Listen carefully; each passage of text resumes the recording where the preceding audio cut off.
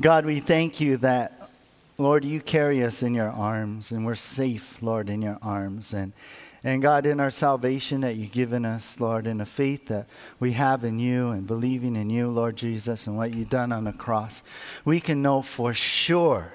Your word tells us for sure that if something were to happen to us and we were to pass, that we would be with you in heaven. And I thank you for that comfort.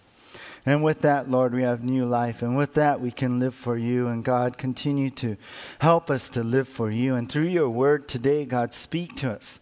Lord, help us, Lord, to really make that commitment and surrender ourselves to you and not wanting our own will anymore, but wanting yours and embracing that fully. So, God, as we open your word, speak to us. May your Holy Spirit anoint this time, and may you communicate, convict, Lord. May you bring us and draw us closer and into a deeper, deeper walk with you. So we give this all over to you, and we ask this in Jesus' name. Amen. Years ago, in this article I read, a Kansas City posted a picture on Twitter of this 8-month-year-old baby receiving a pat down by TSA agents at a Kansas City airport. I don't know if you caught that years ago. I mean, I remember that too. And as you can imagine, this tweet went viral, right? The TSA responded by saying, "We reviewed the screening of this family and found that the child's stroller alarmed the agents during this explosive screening. So our officers follow proper current screening procedures." Well, I mean, that's good, right? I mean, for our safety, it's good. For the security of all other travelers, the TSA has to screen everyone, even with kids, and they have to go through the procedures because, it keeps us safe in that way. And so for the sake of safety and security, they had to do the screening. But, as this pastor said, I do believe there has to be a line drawn. I do not believe that an 8-month-old constitutes a security threat. Kind of interesting. Whatever you think in that, I mean, we kind of question, well, did TSA go too far in that instance? Patting down the little infant, I saw the pictures kind of, that's a little bit too far, I think. Well, as we return to our study here in the book of 1 Corinthians, Paul warns the Corinthian believers to not take their Christian freedoms, their liberties, too far.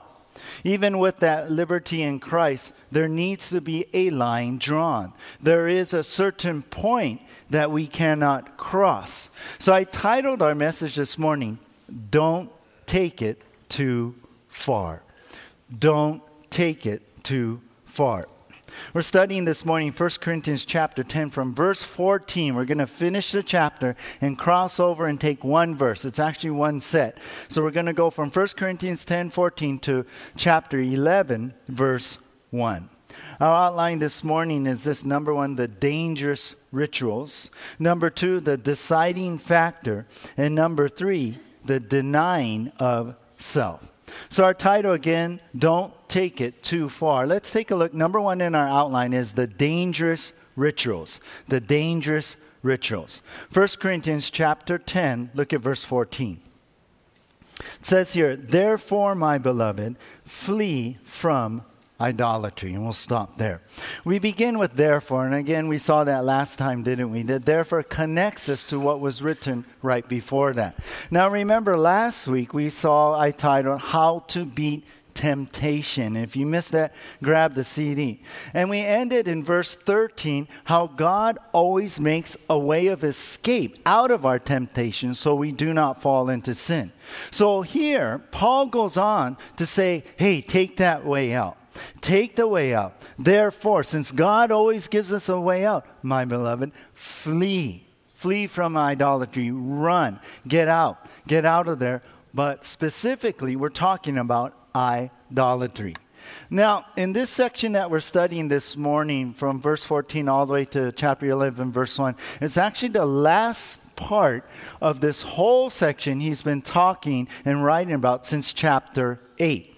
Remember, Paul addressed the issue we began in chapter 8 of eating meat offered to idols. Some people were like, no way, you shouldn't do that. This meat was offered to an idol, you shouldn't eat it. Others was like, it's just meat. It's okay. We have the freedom in Christ to eat that meat. We're not under the legalistic law anymore. We're saved through Christ and all of that. So it's all right. So you had these two camps in the church of Corinth there, and it was causing division. And so we saw in chapter 8, Paul's like, hey, rather than push your thing like, well, I know it's okay, or I know it's not, and pushing your quote-unquote knowledge, you should be understanding to each other and show love. And that's basically what we saw in chapter 8. Then when we went to chapter 9, Paul gave himself as an example to lay down your rights, like he did with his honorarium, with his missionary pastor pay. That with the Corinthian church, he didn't even ask for them. He did everything for free, even though he had the right to, as an apostle, to receive funds for his living. He said, no, I'm going to lay down my rights. And you know what? That's what we need to do. We need to lay down our rights, show love in this issue. Then at the end of chapter 9, you remember believers were to be running to win. Remember that? That was our title. And what was he talking about? Well, like an athlete, you deny yourself. Yeah, you discipline yourself in your training and your race. And really, that's the idea. That's the theme throughout these chapters, right? Deny yourself. Don't push yourself. Lay down your rights. Show love. Don't let it be about you and what you think and your knowledge and all this stuff. In this gray area where we come into Christian liberties, you know what? We need to humble ourselves and deny ourselves. So in chapter 9, like a runner, deny yourself. Then going into chapter 10, remember Paul used Israel as an example that after all God did for them in the wilderness, right? All the miracles, rescuing them, freeing them from bondage, the Red Sea, everything, providing for them. After all that, what did they do? They thought about themselves, right? They were tempted by their own flesh and they fell into their self and they complained to the Lord. And Paul's like, don't be like that. And then last week, verse 12 and 13, so don't fall into temptation. Don't be overconfident, right? Therefore, take heed lest you fall. Don't think, I'm okay. I'm all right with that overconfidence. You know what? Handle the temptation of not denying yourself, of being selfish, all that. Any kind of temptation, handle it through how God wants you to handle. And it makes a way of escape. Now, if you miss any of those CDs, you can grab them and follow along. But here we come to really the end of this whole talk that Paul is saying, has been writing about. So, okay, Paul says here, therefore. In other words, since God gives a way out, then flee. Run away. The word flee here means run away. The idea is to get away fast from danger. Don't get overconfident here like, I can make it. I can stand. I have no problem. And what's the danger? Idolatry. So Paul says, therefore, hey, flee idolatry. And what's this idolatry? In other words, Paul's talking about the worship of pagan idols. That's the idea. Really like participating in that worship.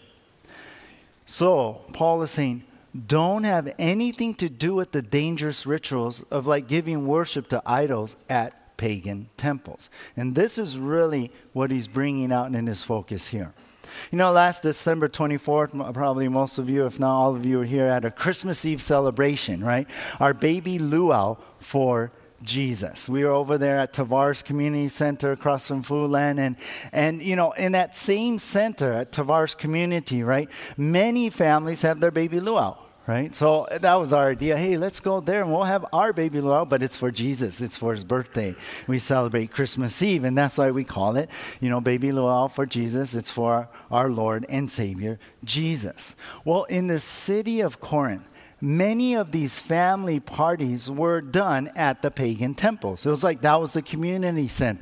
You know, they would have baby luau's. Well, I don't know if they had that, but you know, like that. They'd have concerts. They'd have their work parties. They'll have classes. They'll have like Zumba over there. Or maybe but ancient Zumba, but you get the idea. So many times, you know, you go to some party, your work party, your family party, and there's baby luau over there.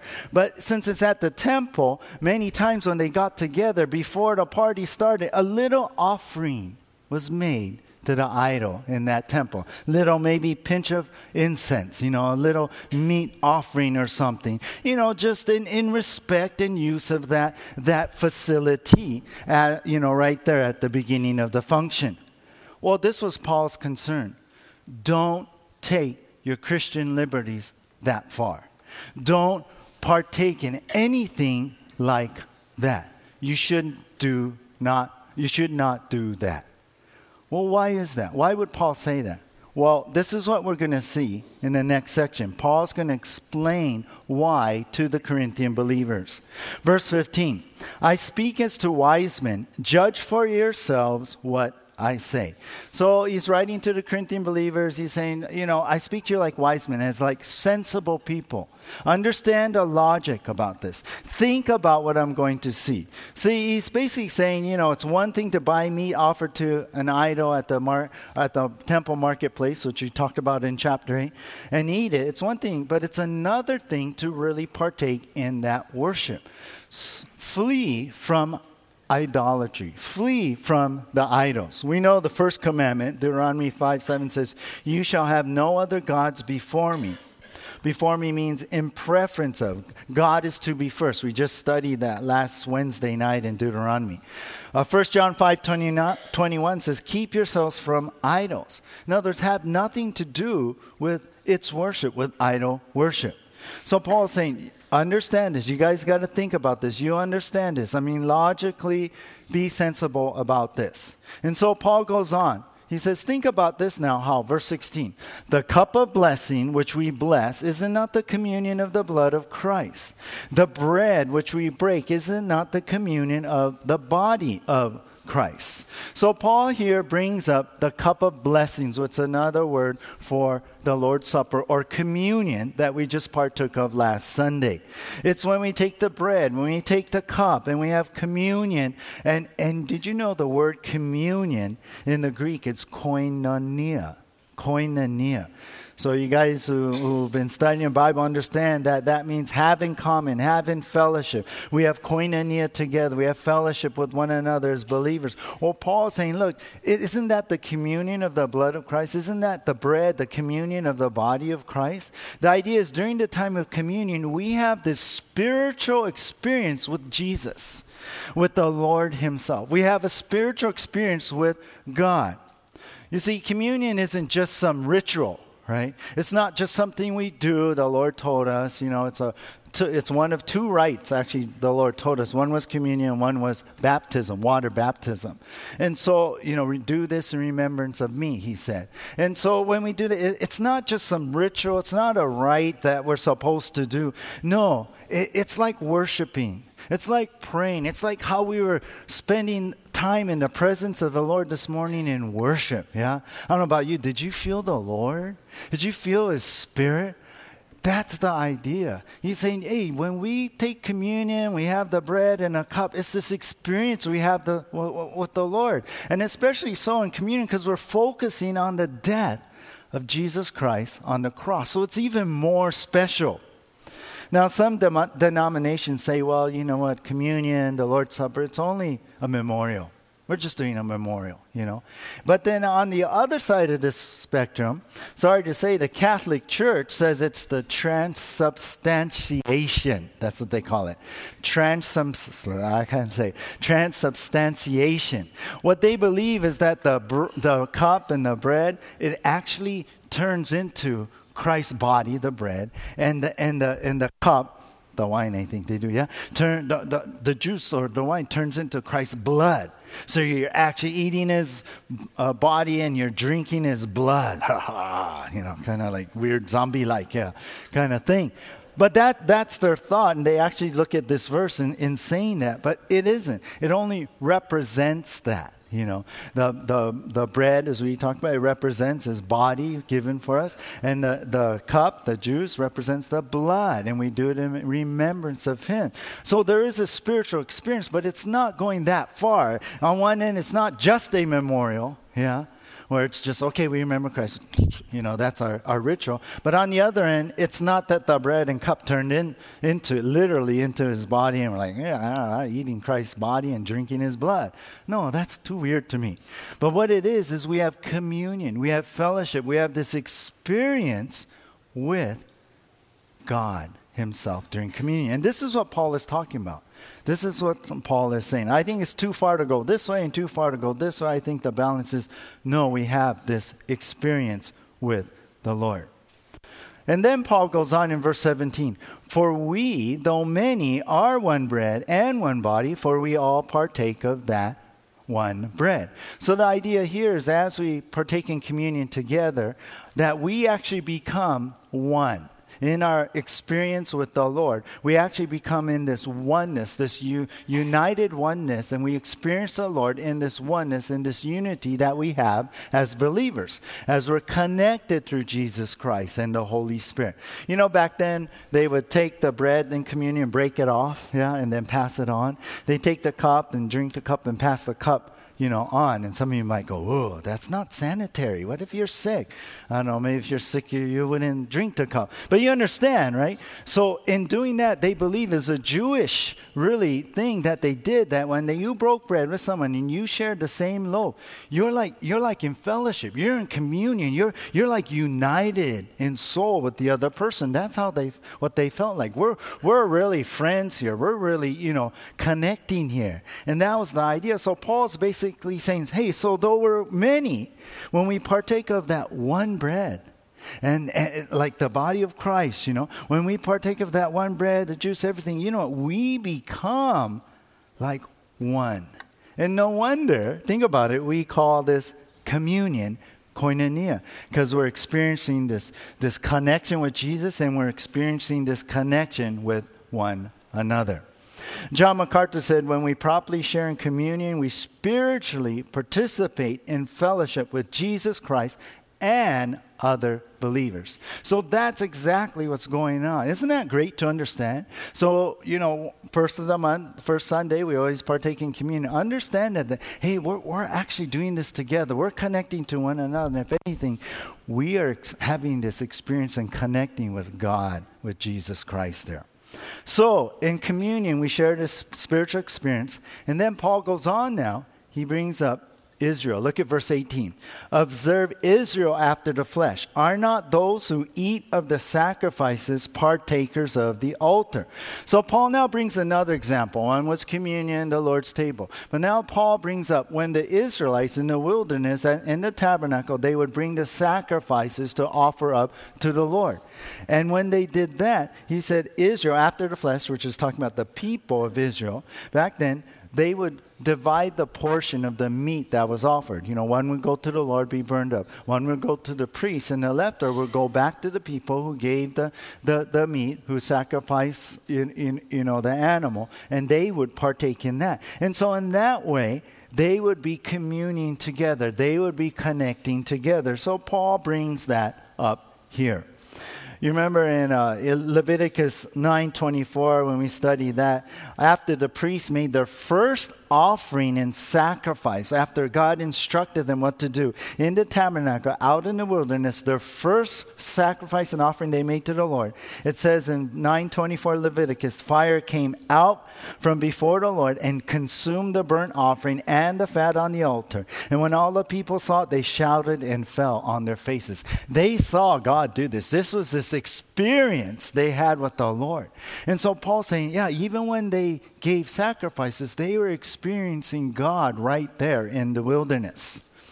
All right, so he goes on in verse 19 now.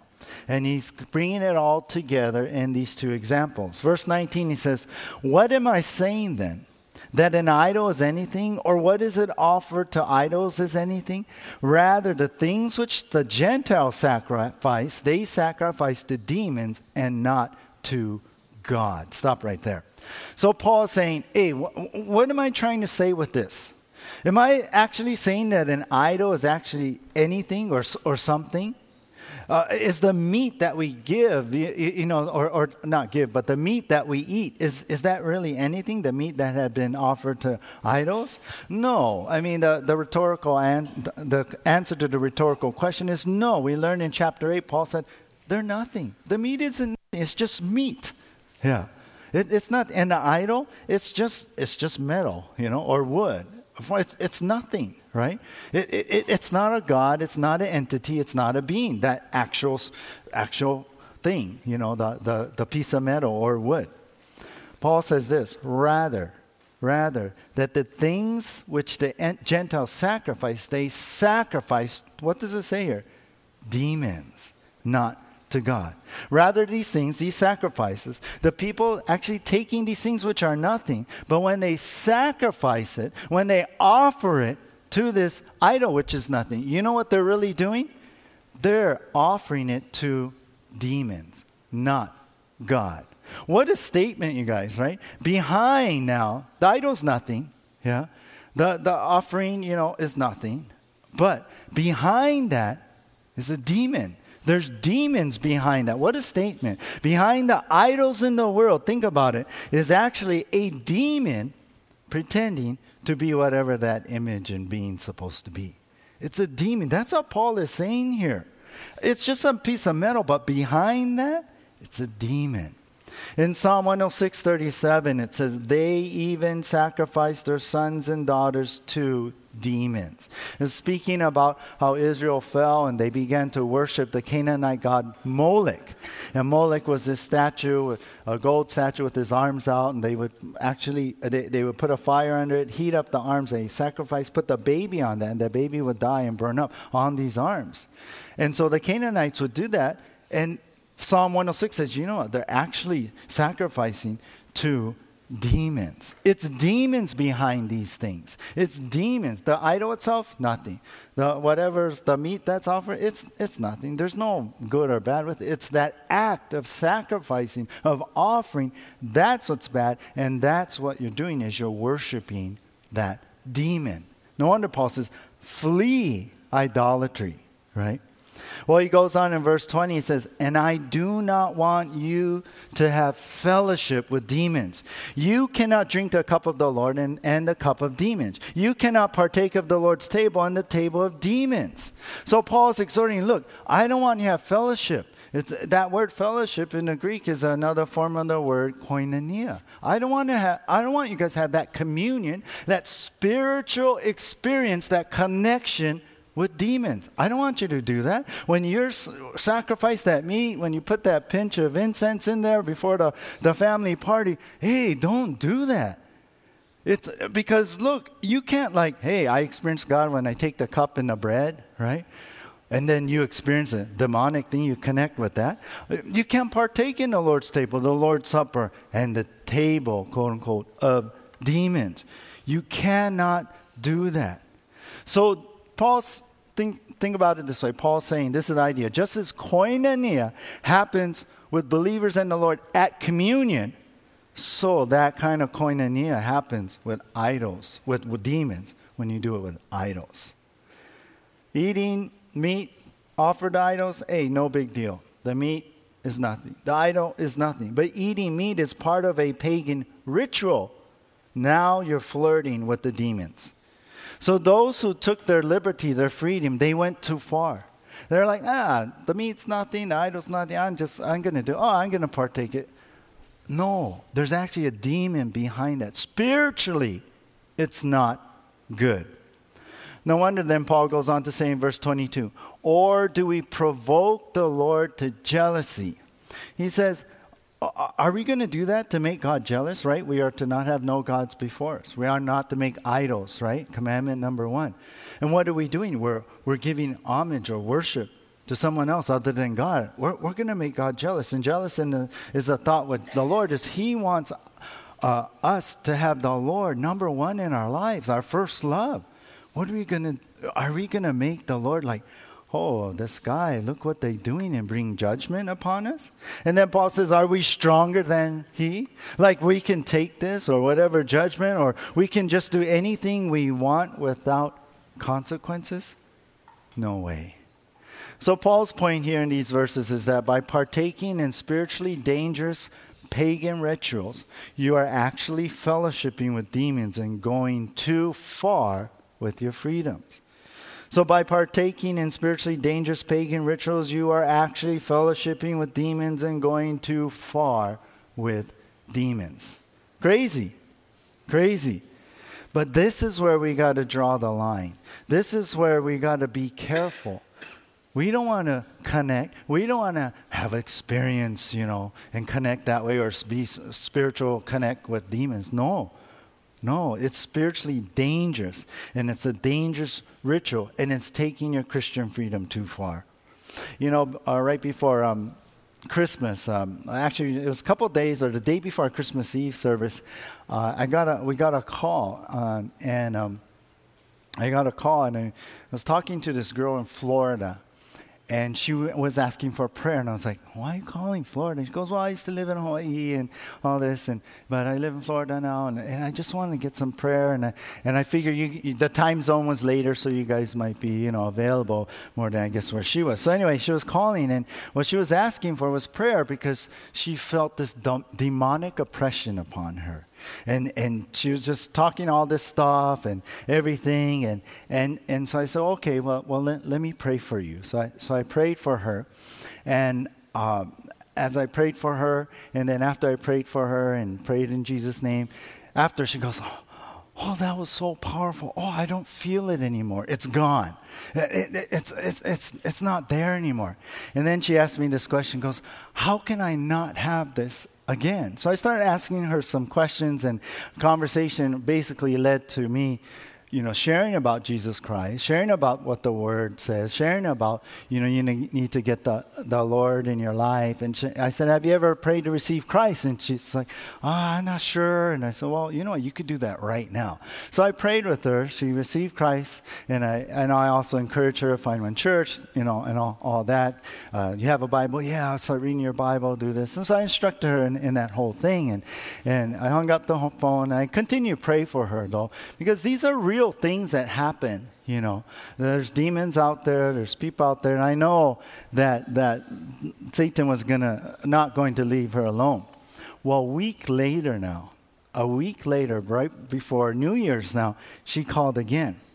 And she called with the same thing. She was like, "Oh, I'm feeling this oppression. Remember me, Pastor Rick?" I call, "Yeah, I remember. I've been praying for you." And she goes, "I've been feeling this oppression." I go, "Oh, really? Oh, okay, well, I can pray for you." And then she said this. I have a confession. She said, "This psychic called me and invited me to go in." And so I went in. And I knew I shouldn't have. She was telling me, inside was telling me, "No, don't do that. This is wrong. I shouldn't do that." And I was even telling her in our last conversation, "Hey, stay away from that stuff." But she got tempted. She got tempted because she wanted peace in her life. She wanted all this stuff, that's happening in her life to go away. And the psychic offered, "Oh, yeah, come in, see me." So she went in and saw the psychic. Well, right after that, it all came back. This whole oppression, everything came back. And I told her how bad that is, how you're allowing the demon back, into your life by doing that. There's demonic, stuff behind the psychics and stuff. And so I prayed for her again. She had the peace of God. I instructed her again. I said, "Hey, I'm serious. Do this, do that, do this and stuff." And I haven't heard from her. I'm still praying for her, but I'm praying that she's connected with the church. She's, in fellowship, and that's it. But understand, it's real. If you go to a psychic, in a sense, that's what you're doing. You're giving some money, right? Of course, they want money. You're giving your offering, and you're trying to get a word rather than from the Bible, right? You're trying to get, something, from this spirit there. What are you doing? You're making this connection, this spiritual connection to whatever demon is out there and playing around with all this and making it look like this is real. Be careful. We may not be offering meat to pagan temples here, but be careful. Be careful. Because you know what? There's other ways that we do that. Yeah? Going to the psychic, getting tarot cards out. Yeah? Playing with Ouija boards. How can you truly be devoted to Jesus if you're flirting with demons? How can you really say, I'm a Christian and God's my Lord, and you're not seeking him in the Bible, but you seek him and you're seeking answers in other ways? Those are dangerous rituals. If you wake up, you look at the horoscope, is that the Word of God? No. Where does that come from? I remember when I was small, before I was a Christian, I'd look in the paper, read a horoscope. Oh, it's going to be a bad day. Yeah?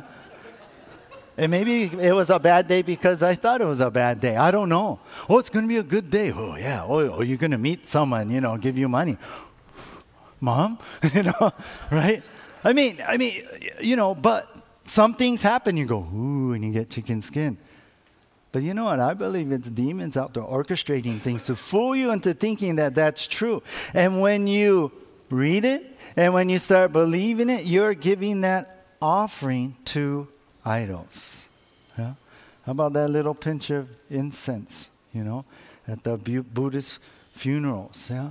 Oh, well, I'm being all things to all men. That's what Paul says. But you know what? There's a line, guys. There's a line that we cross. And that's why Paul says, flee idols. Those are dangerous rituals. Well, let's move on here. Don't take it too far. Let's go to number 2 now. The deciding factor. Number 2, the deciding factor. Don't take it too far. With the dangerous rituals.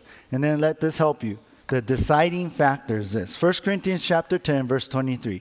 Paul says here, all things are lawful for me, but not all things are helpful. All things are lawful for me, but not all things edify. Verse 24, let no one seek his own, but each one the other's well-being. So Paul says, look, I understand this freedom in Christ. I understand the liberty. We're not under the legalism. We're not under the law. All things are lawful. All things are okay for me to do. And really, when we talk about this, we're not talking about the black and white things of the Bible, right? This is for sure sin. Yeah, sexual immorality, cheating, lying, steal. We're talking about the gray areas, and Paul's saying, hey, all these things, hey, it's good. We're free in that, we're all right in that way. We're free from that legalism. But he says, you know what? Not all things are helpful. Not all things edify or build up others. I mean, we talked about this back in chapter 8. Paul said one should not, verse 24, seek his own things, his own good, what's good for me, yeah? But believers should think and seek of other people's well-being. Here again, it's not about you, but it's about your brother. It's about the other. Paul says, I'm free in my liberty, but you know what the deciding factor is? Is it for me or will it help others? Will it edify? Will it build up others? Philippians 2:3, he wrote, let nothing be done through selfish ambition or conceit, but in lowliness of mind, let each esteem others better than himself. And isn't this all what Paul was saying from chapter 8 all the way to this point? That, hey, we should love one another. We should deny ourselves and run that race. We should not give into the flesh like Israel did. We should lay down our rights. We should now think of others first, he's saying. That's the deciding factor. It's not about you, what you're comfortable, what I'm free about, and you guys aren't. No, it's about this other person. So Paul gives the Corinthian believers some real-world scenarios here. And this is what we see in verse 25 and 26. This is scenario number 1. He says, okay, then, eat whatever is sold in the meat market, asking no question for conscience sake, for the earth is the Lord's and all its fullness. So number 1 is, hey, don't worry about that meat that you bought in the marketplace. Remember we learned in chapter 8 that many times the leftover meat from the pagan temple, the priests would take that and sell it to the wholesalers, and they would be sold in the grocery stores and the butchers and stuff, and that's where people got their meat. And that was a way for the temple to be supported and the priests and stuff, but so it was left over, and they were usually the choice cuts. Paul's saying, hey, it's just meat. Yeah. So don't worry about the meat at the marketplace. Ask no questions. In other words, don't make it into a big deal. Meat is meat. For you know what? The earth is the Lord's and all its fullness. That's Psalm 24:1 he quotes. He goes, everything belongs to the Lord, and it's just meat. So just eat it, right? It's okay. It's just meat. After eating orange chicken at Panda Panda, right? I like to, you know how they give you the fortune cookies? I like to finish it off with something like sweet, like that, like dessert. And, what do we all do? We crack it open, we take that little piece of paper, toss it over our shoulder, and then litter the floor. No, but we just throw it to the side and we munch on the cookies. Sometimes I will actually read it and go, yeah, oh, you have a great future in store. I mean, how generic can you be, kind of with your sayings, and everything like that. But, we sometimes joke, or usually I don't even read it. I just eat the fortune cookie. I don't make a big deal that, you know what this is? This is fortune cookie. It's not the Lord. It's evil, It's just a cookie, and I like to eat my cookie, kind of thing, right? So it's okay. Paul's saying, don't worry about the meat at the market. It's okay. Next, Paul gives scenario number 2, verse 27. If any of those who do not believe invite you to dinner and you desire to go, eat whatever is set before you, asking no question for conscience sake. So scenario number 2 is if an unbeliever, say someone in your family, asks you to dinner, come to this place and eat what they give you. No worries. Just eat it. Just eat it. No worries. Ask no questions like, what is this? Where'd you get this? Which store did you get this? No worries. Just eat it, They cooking for you, giving you food, just eat it. That's good for kids, huh? You better eat this. Mom made it. Don't worry about where it came from, kind of thing.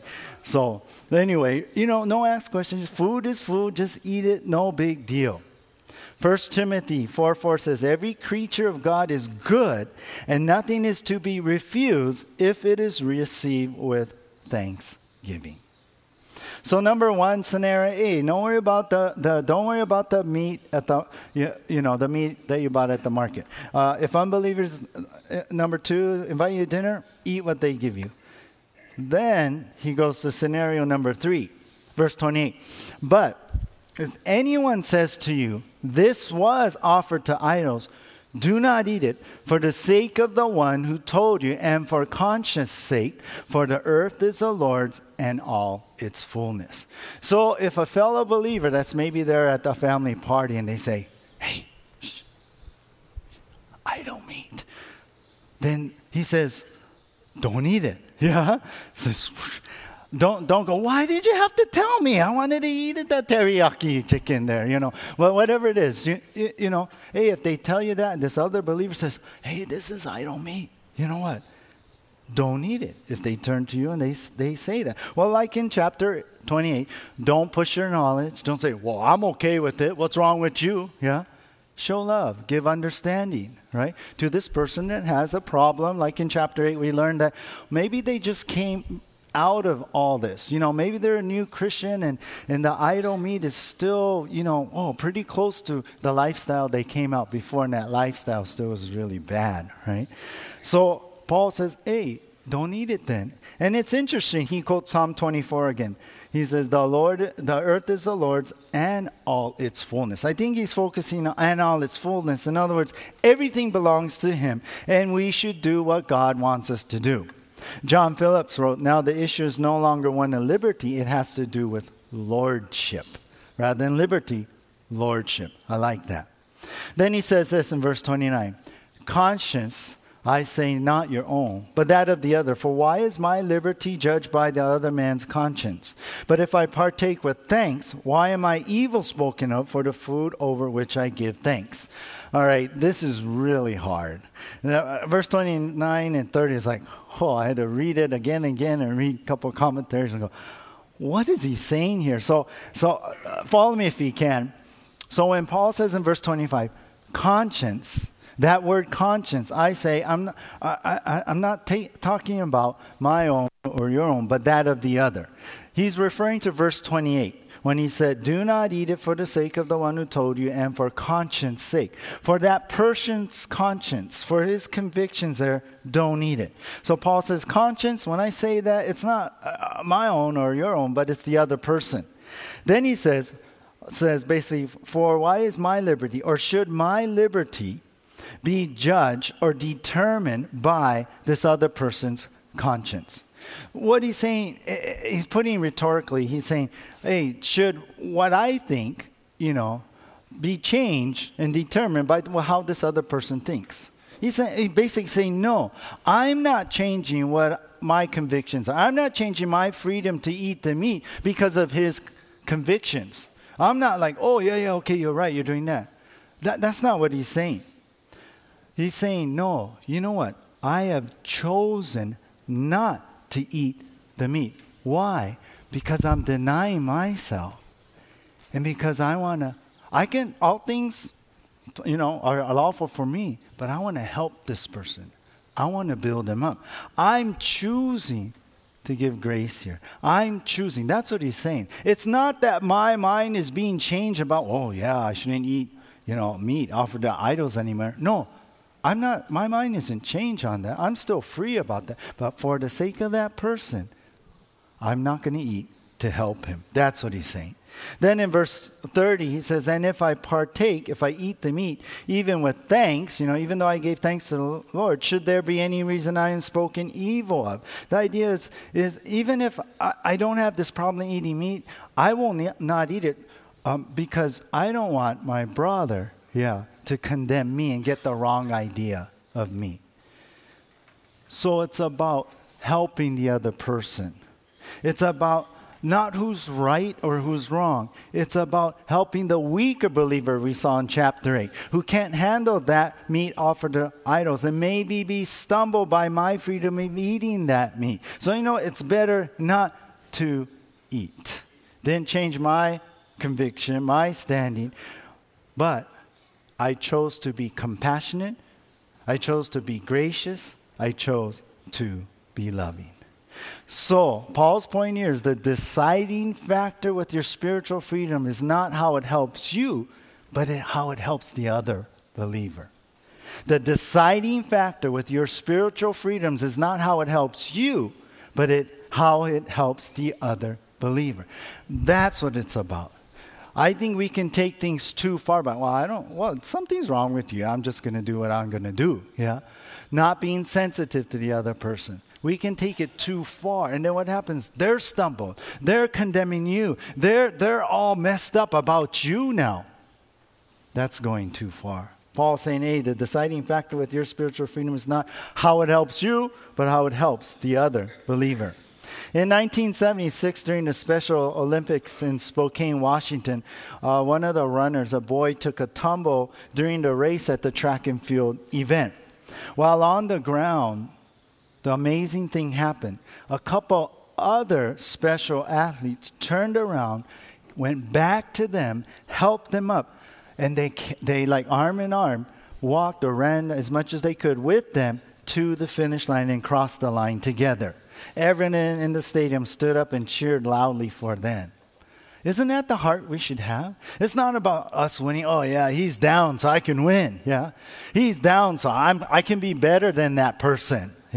He's down, then I can feel better about myself. He doesn't know. I can just do what I want. No, isn't that the heart we should have to finish together? It's not about me finishing first, about me getting what I want.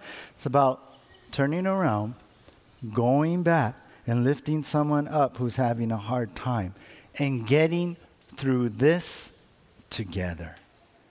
Together. Don't take it too far with your own self, Don't take it too far. Forget you, I disown you or whatever, We get in our mind, How have you been lately? Is it more about you, your feelings, your opinions, what you think, and this guy's, he's dumb, Or is this about, what? Let me help him. Let me be there for him. Let's do this together. All right. Let's go to number 3 now, the denying of self, the denying self.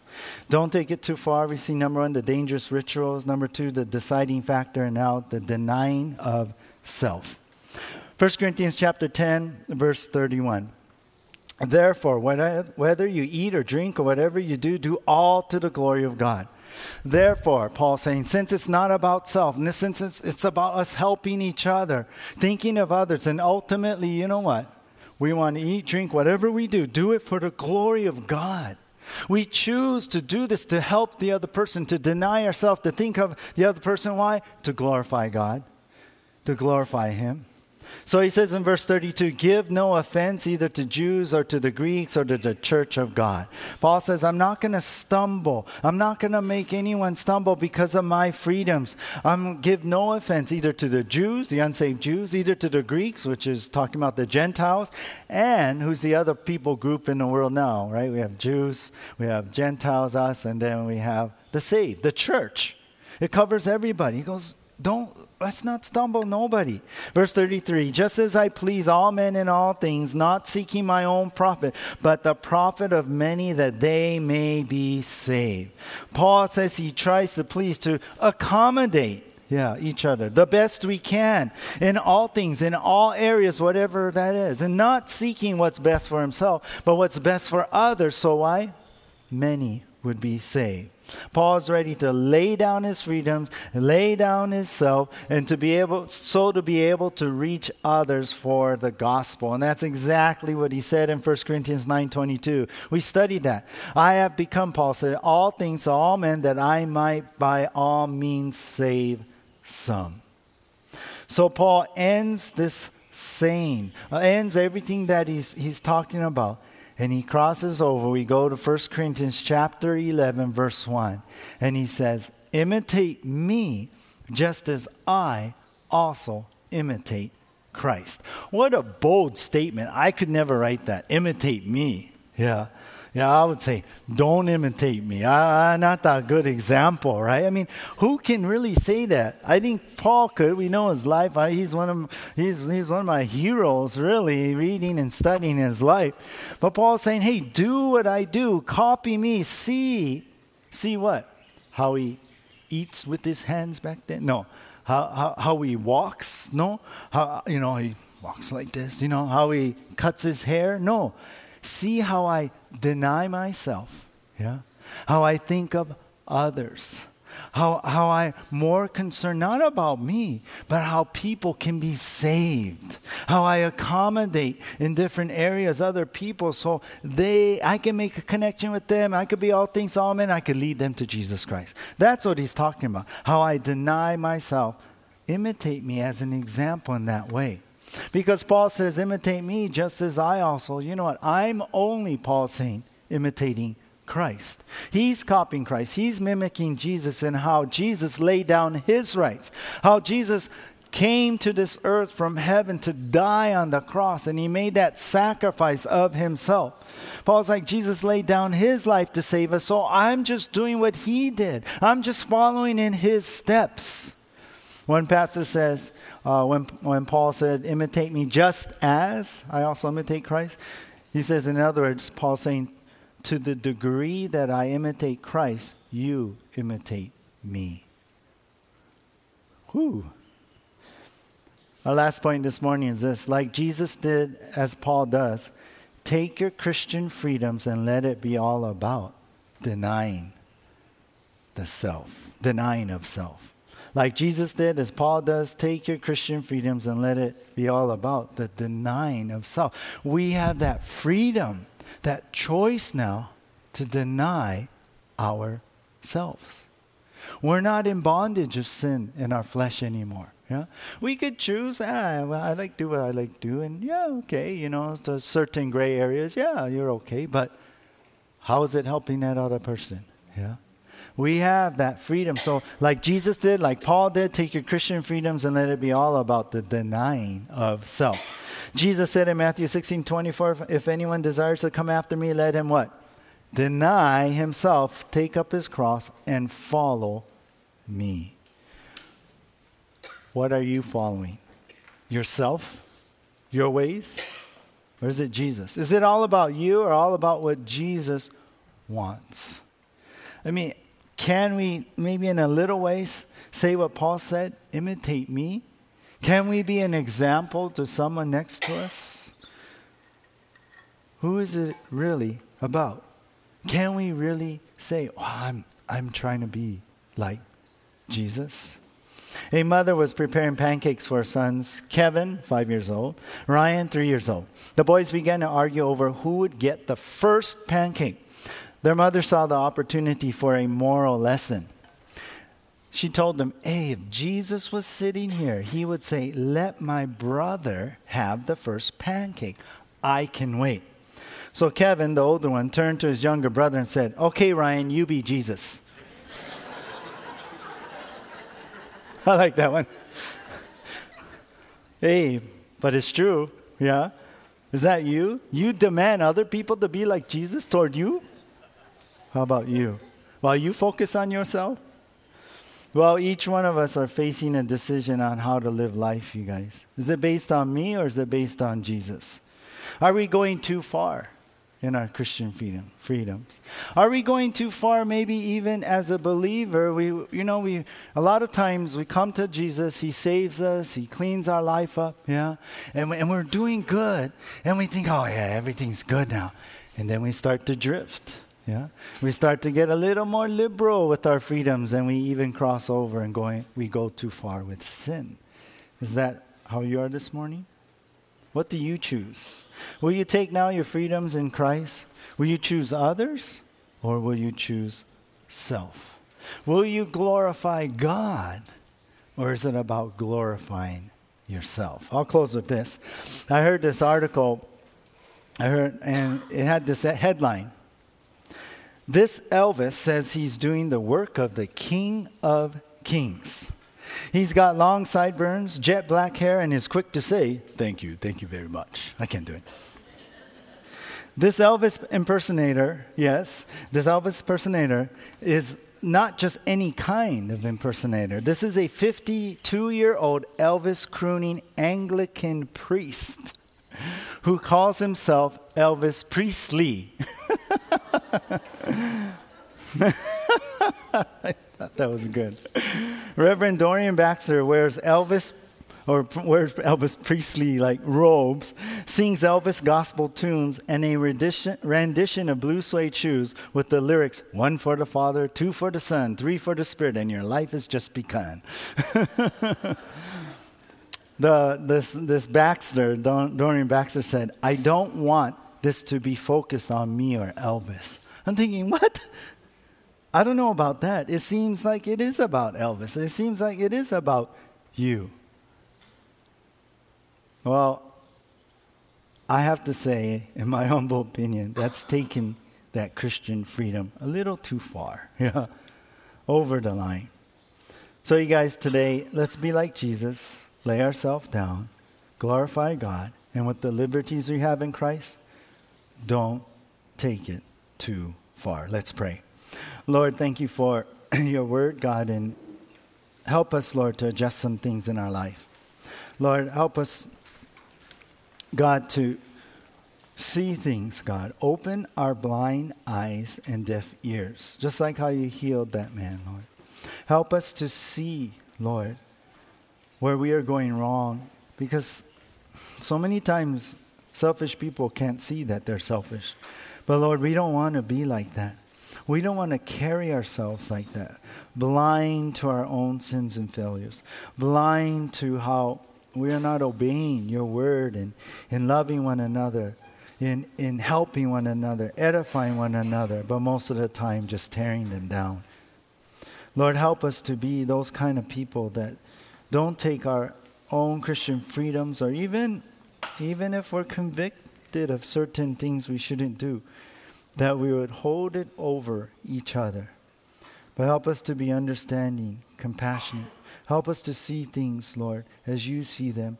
And help us, Lord, in any selfish area that we would lay ourselves down, that we would think of others more than ourselves, and that in that choice we make, that we would glorify you today.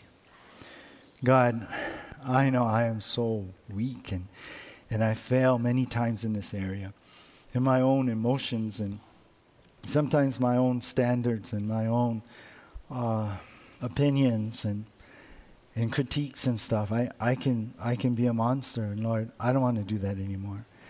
And Lord, we all bow down to you and surrender our lives and say, God, whatever you want, not what I want. The earth is the Lord's and all its fullness.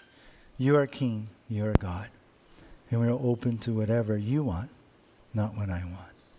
So forgive us, cleanse us, and help us this morning. Help us now, God, to be forever changed. Help us not to take things too far, but live fully, totally, completely for you and in your way. In Jesus' name, amen.